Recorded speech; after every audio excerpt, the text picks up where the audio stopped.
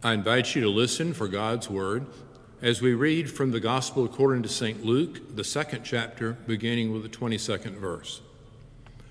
When the time came for their purification according to the law of Moses, they brought him up to Jerusalem to present him to the Lord.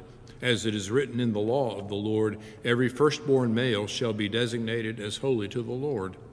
And they offered a sacrifice according to what is stated in the law of the Lord, a pair of turtle doves or 2 young pigeons. Now there was a man in Jerusalem whose name was Simeon. This man was righteous and devout, looking forward to the consolation of Israel, and the Holy Spirit rested on him.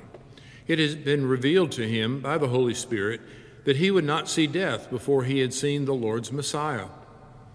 Guided by the Spirit, Simeon came into the temple, and when the parents brought in the child Jesus to do for him what was customary under the law, Simeon took him in his arms and praised God, saying, "Master, now you are dismissing your servant in peace according to your word. For my eyes have seen your salvation, which you have prepared in the presence of all peoples, a light for revelation to the Gentiles and for glory to your people Israel." And the child's father and mother were amazed at what was being said about him.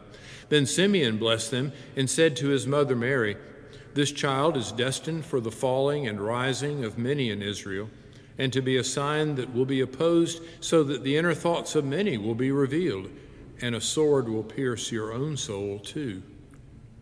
There was also a prophet, Anna, the daughter of Phanuel, of the tribe of Asher. She was of a great age, having lived with her husband 7 years after her marriage, then as a widow to the age of 84.